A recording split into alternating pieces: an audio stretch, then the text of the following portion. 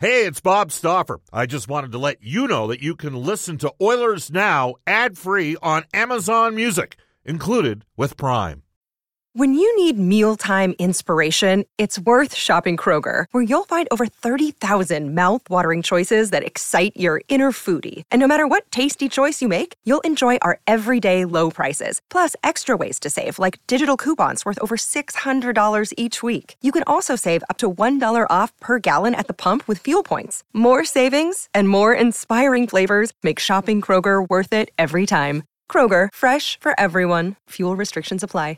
Mother's Day is around the corner. Find the perfect gift for the mom in your life with a stunning piece of jewelry from Blue Nile. From timeless pearls to dazzling gemstones, Blue Nile has something she'll adore. Need it fast? Most items can ship overnight. Plus, enjoy guaranteed free shipping and returns. Don't miss our special Mother's Day deals. Save big on the season's most beautiful trends. For a limited time, get up to 50% off by going to BlueNile.com.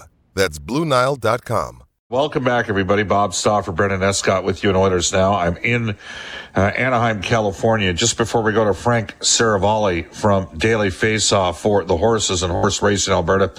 Into the Ashley Fine Floors text line, Steve on line number 2 says, Bob, I'm telling you, the Oilers need to make a splash. Edmondson and Anderson from Montreal.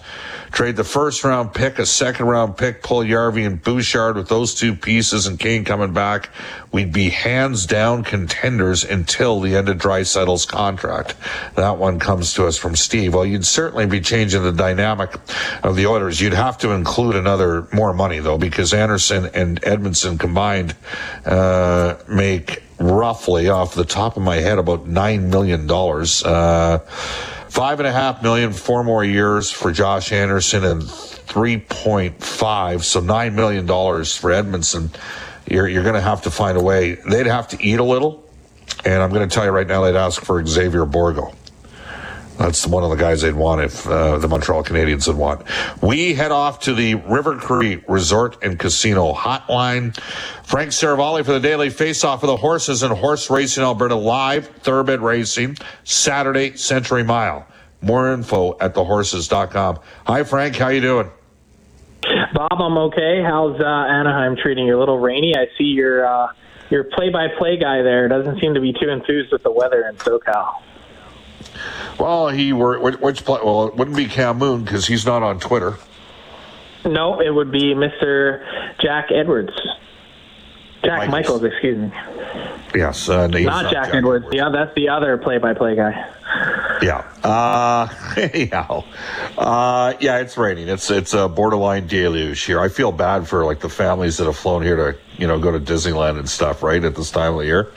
But hey, look, let's cut to the chase. The Edmonton Oilers are now creeping into an area where it is becoming concerning. Is that a fair assessment in terms of making the playoffs?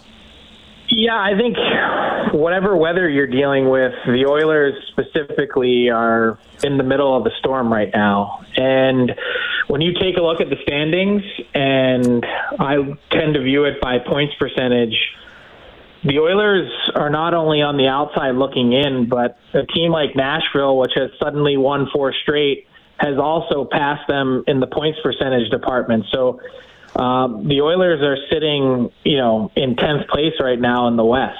And to me, I think it highlights some of the issues that have popped up over the last number of weeks. And when you have a game like Monday night against LA, I think it was really interesting to consider it. We always look at it, I think, from the Oilers' perspective. But to go back and watch and read through the comments from the Kings players after the game last night, they viewed last night as a statement win. I think the playoff loss last year is still fresh in their minds. I think in a lot of ways the Oilers toyed with that team in the postseason. Probably should have put their foot down a lot quicker in that series. But more to the point, moving forward for this year, LA's had some hiccups this year, and they seem to be light years ahead of where the Oilers are right now in terms of their play this season. Clearly their power play was unbelievable last night. But more to the point, like they seem to be buying in, and Todd McClellan seems to be squeezing a lot out of that group. So they were ready to play in I think this is one of the season-defining road trips for the Oilers, given the Pacific Division teams that they're meeting and given what's at stake in the standings. Last year, Frank, the Oilers went 21-5 against the Pacific. Last night's loss drops Edmonton to 5-6 against the Pacific Division. That is a revealing statistic because that's who they ultimately have to make some hay against. 100%, it means a lot to the Kings. I'll take it one step further. Todd McClellan. Think of how he was let go by the Oilers organization. Then he helps get the Kings into the playoffs, but they don't have Doughty and they don't have Arvidsson in the series, and the Kings hang around and win, a couple overtime games and end up, Edmonton has to win back in LA in Game 6 before winning Game 7. It does mean a lot to LA, and I think what surprised everybody last night, the Kings have not had a good penalty kill, despite being good on faceoffs. The Oilers go 0 for 6, and I'm wondering if the game against Winnipeg, with how Winnipeg PKs, if some teams noticed what they did, because Edmonton has not been as effective on the power. I mean, I guess they weren't going to keep up the 44% that they had going for most of December. But Frank, we always look at coaching, and special teams is one way to evaluate coaching. Winnipeg, LA had a big game last night in that regard. Yeah, and both sides of the special team as well. It wasn't just the work they did on the penalty kill against the Oilers. It was obviously what their power play did against Edmonton's penalty kill, and that to me is obviously the way more concerning special team unit for the Oilers. That 72% this year, you mash the two of those together, even with the power play clicking at 31, that's 103%. The really good teams in this league are well north of 105 and are shooting for a combined 110% if you can get there. That's sort of the mark and measure by which these teams are judged on. And I just look at the penalty kill and that it's a clear opportunity to add to this team at the trade deadline to make this group better. And I think if you're able to find the right people and personnel, that you could also maybe take a little bit off of Connor McDavid's plate, in the exact same time. So I think that should be a real point of emphasis as the Oilers move on here over these next 53 days before the deadline, is to find some PK help. Frank, can the Oilers wait till the deadline? Ken Holland's made his reputation on being patient. Jim Nils said on our show the greatest characteristic Ken has as a manager is his patience. Right now, our fan base in Edmonton, I'm seeing the texts, they're running out of patience with Ken Holland. Ken Holland, by the way, has a .610 winning percentage, points percentage, as the general manager of the Edmonton Oilers since taking over. That is 12th in the NHL over the last 3+ seasons. And the 2 years before Holland got here, the Oilers were 24th in points percentage. But can the Oilers afford? Because I debate whether or not Edmonton. In fact, I don't debate. I think the Oilers need to move and grind away here. And on top of the imminent return of Vander Kane at sometime in the next couple of weeks, I think the Oilers have to be more proactive and add before the deadline. What about you? Wholeheartedly agree. I think this last run of few games and the last few weeks, this team needs a shot in the arm, and it can't just be on Evander Kane. And I think the penalty kill is one way to try and find that. And it doesn't need to be the biggest name acquisition. There doesn't need to be a super expensive cost. One name that you've brought up with me previously on the show is Sam Lafferty in Chicago. And everyone's seen the impact he's had with some of the shorthanded goals this season, the elite speed that he has.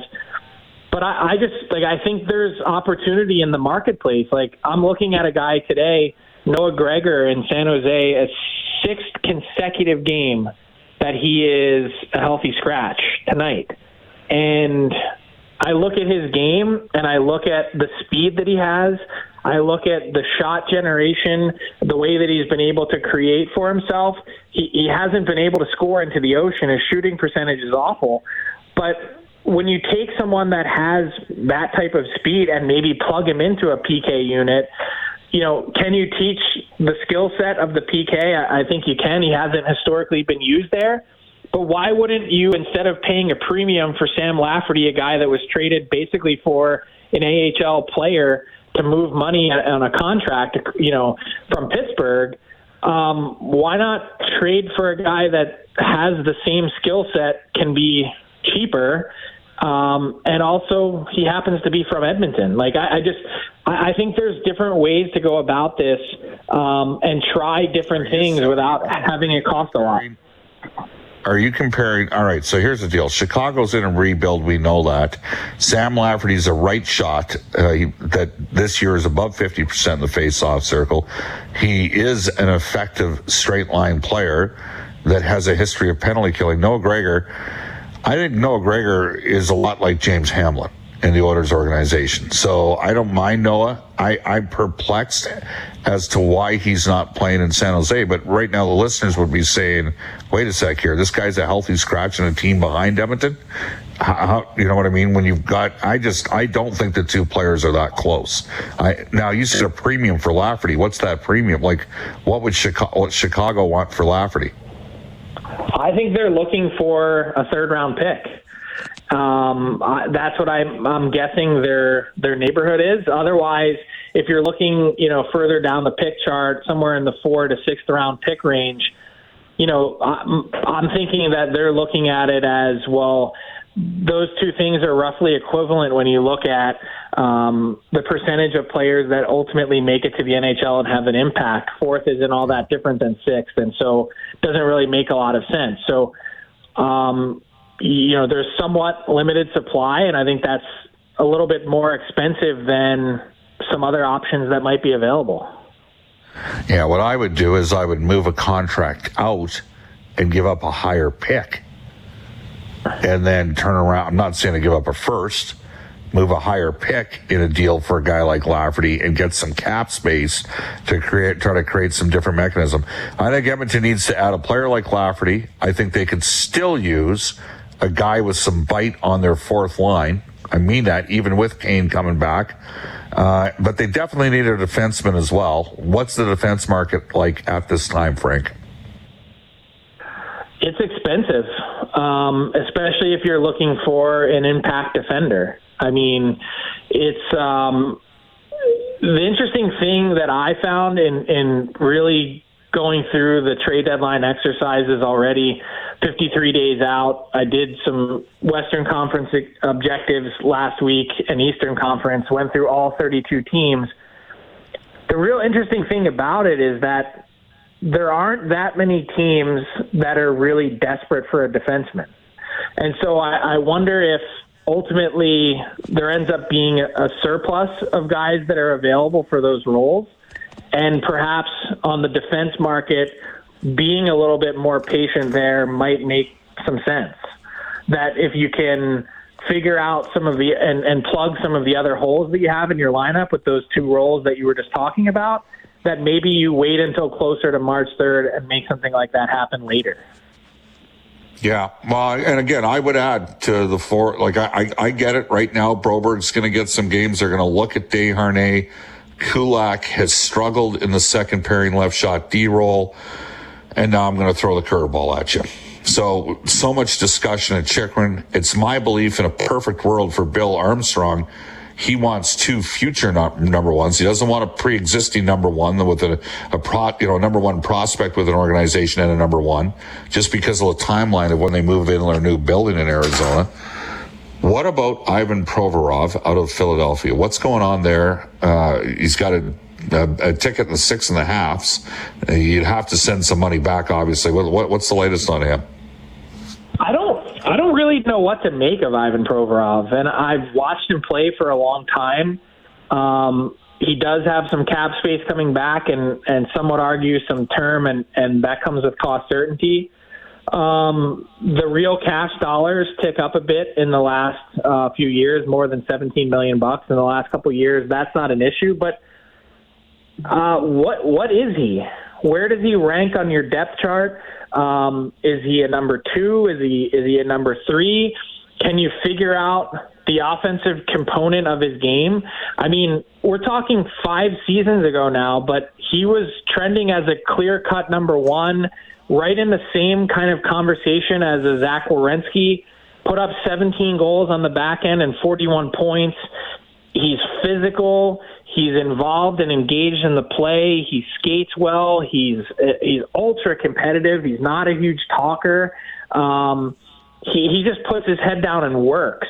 And I've just seen a guy in the last couple of years. I don't. Where did that go?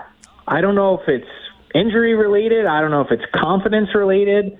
I don't know if he just hasn't had the proper support around him in a Philly lineup that has really thinned out.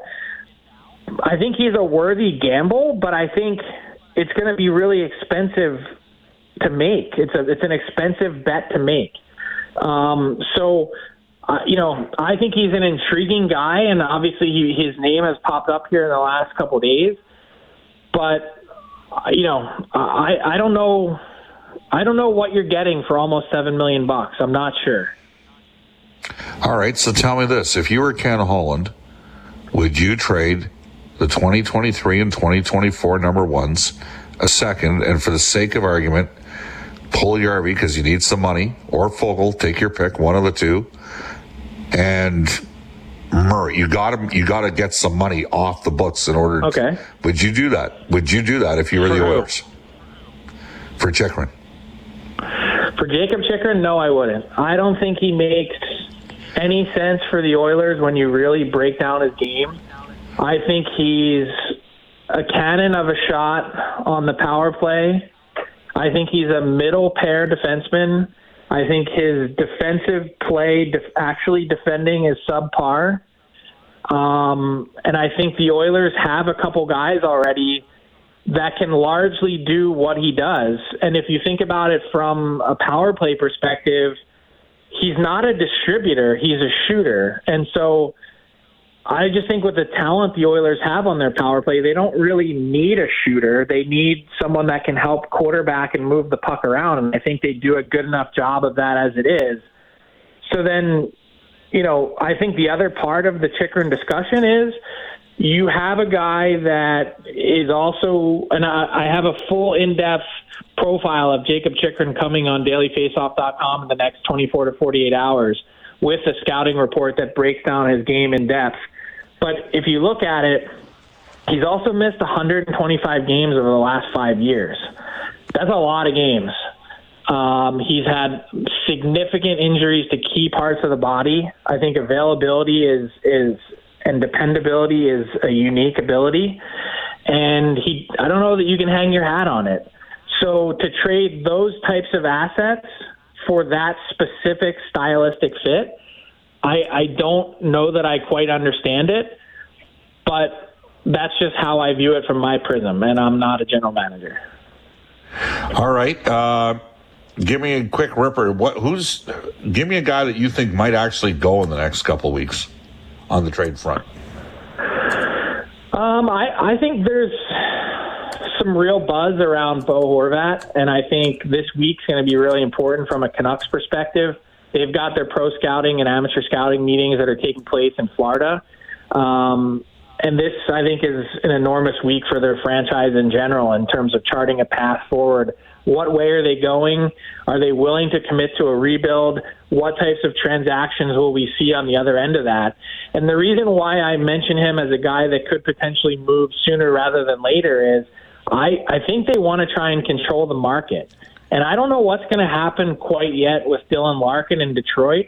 I still think there's a lot of runway to go to get him signed to a new deal, and there's a lot of layers to it because he's a Michigan kid and has played his whole entire career there from youth hockey on in Michigan. But if Dylan Larkin were to hit the market, I think all of a sudden that might weaken the Canucks stance because all of a sudden you're forcing teams that are looking for centers to evaluate which guy is the better fit, not just for trade assets, but also for the long-term contract.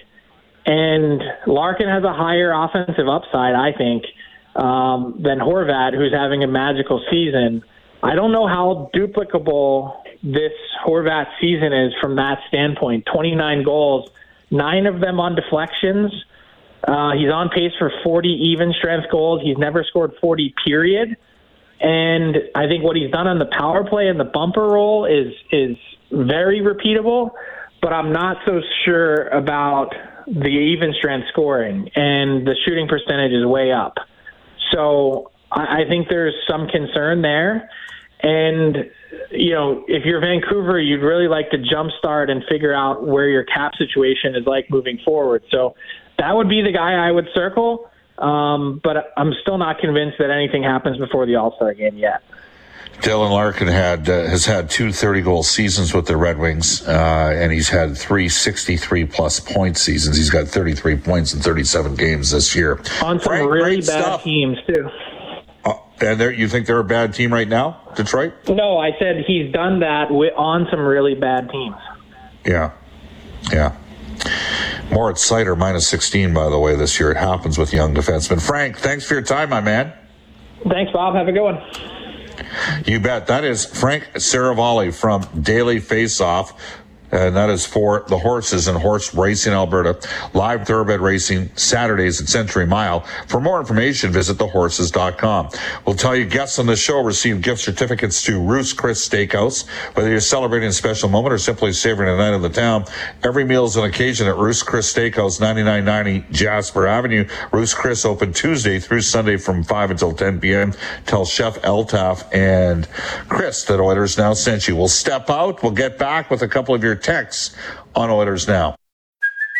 Hey, it's Kaylee Cuoco for Priceline. Ready to go to your happy place for a happy price? Well, why didn't you say so? Just download the Priceline app right now and save up to 60% on hotels. So whether it's Cousin Kevin's Kazoo Concert in Kansas City, go Kevin, or Becky's Bachelorette Bash in Bermuda, you never have to miss a trip ever again. So download the Priceline app today. Your savings are waiting. Go to your happy place for a happy price. Go to your happy price, Priceline. Another day is here, and you're ready for it. What to wear? Check. Breakfast, lunch, and dinner? Check. Planning for what's next and how to save for it? That's where Bank of America can help. For your financial to-dos, Bank of America has experts ready to help get you closer to your goals. Get started at one of our local financial centers or 24/7 in our mobile banking app. Find a location near you at bankofamerica.com/talktous. What would you like the power to do? Mobile banking requires downloading the app and is only available for select devices. Message and data rates may apply. Bank of America NA, member FDIC. Welcome back, everybody. It is currently 12:56 in Edmonton. A reminder, Frank Saravalli's appearances for Daily Faceoff from the Daily Faceoff are for the horses and horse racing Alberta. Live thoroughbred racing Saturday, Century Mile. More info at thehorses.com. Do want to mention to you, you wouldn't know it on this trip, but we're heading back to sunny California in April with New West Travel. You fly to Los Angeles and you head into LA and Anaheim to watch the Oilers play the Kings and the Ducks.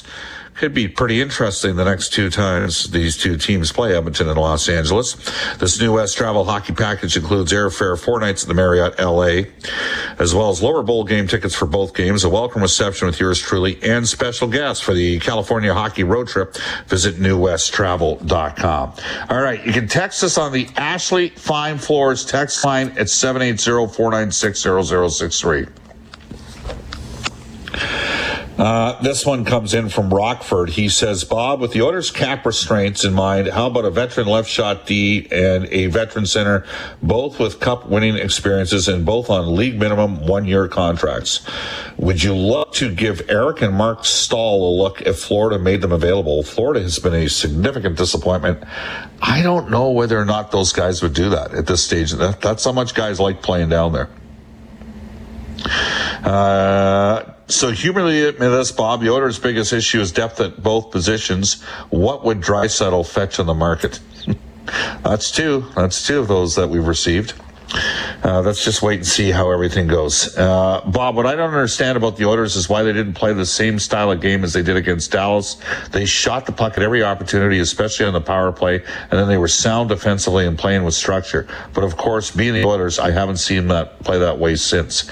Go figure. Yeah, they had a strong game in Dallas. They did a lot of things well in that hockey game, and it has in large part been missing since then. Disappointing night, to say the least, last night in Los Angeles. Knew this was coming. Brendan, what do you think? Can we execute this? Can we actually take calls with me on the road doing the show over the Reported app? What do you think? I have faith. I believe in us. We're going to give it a shot. 780-496-0063. That is our River Cree Resort Casino hotline. You can also text us. Same number, 780-496-0063. Can the Oilers afford to wait to add a D, or do they need to move? You tell me. Text us on the Ashley Fine Floors text line. We'll head off to a Global News Weather Traffic Update with Eileen Bell.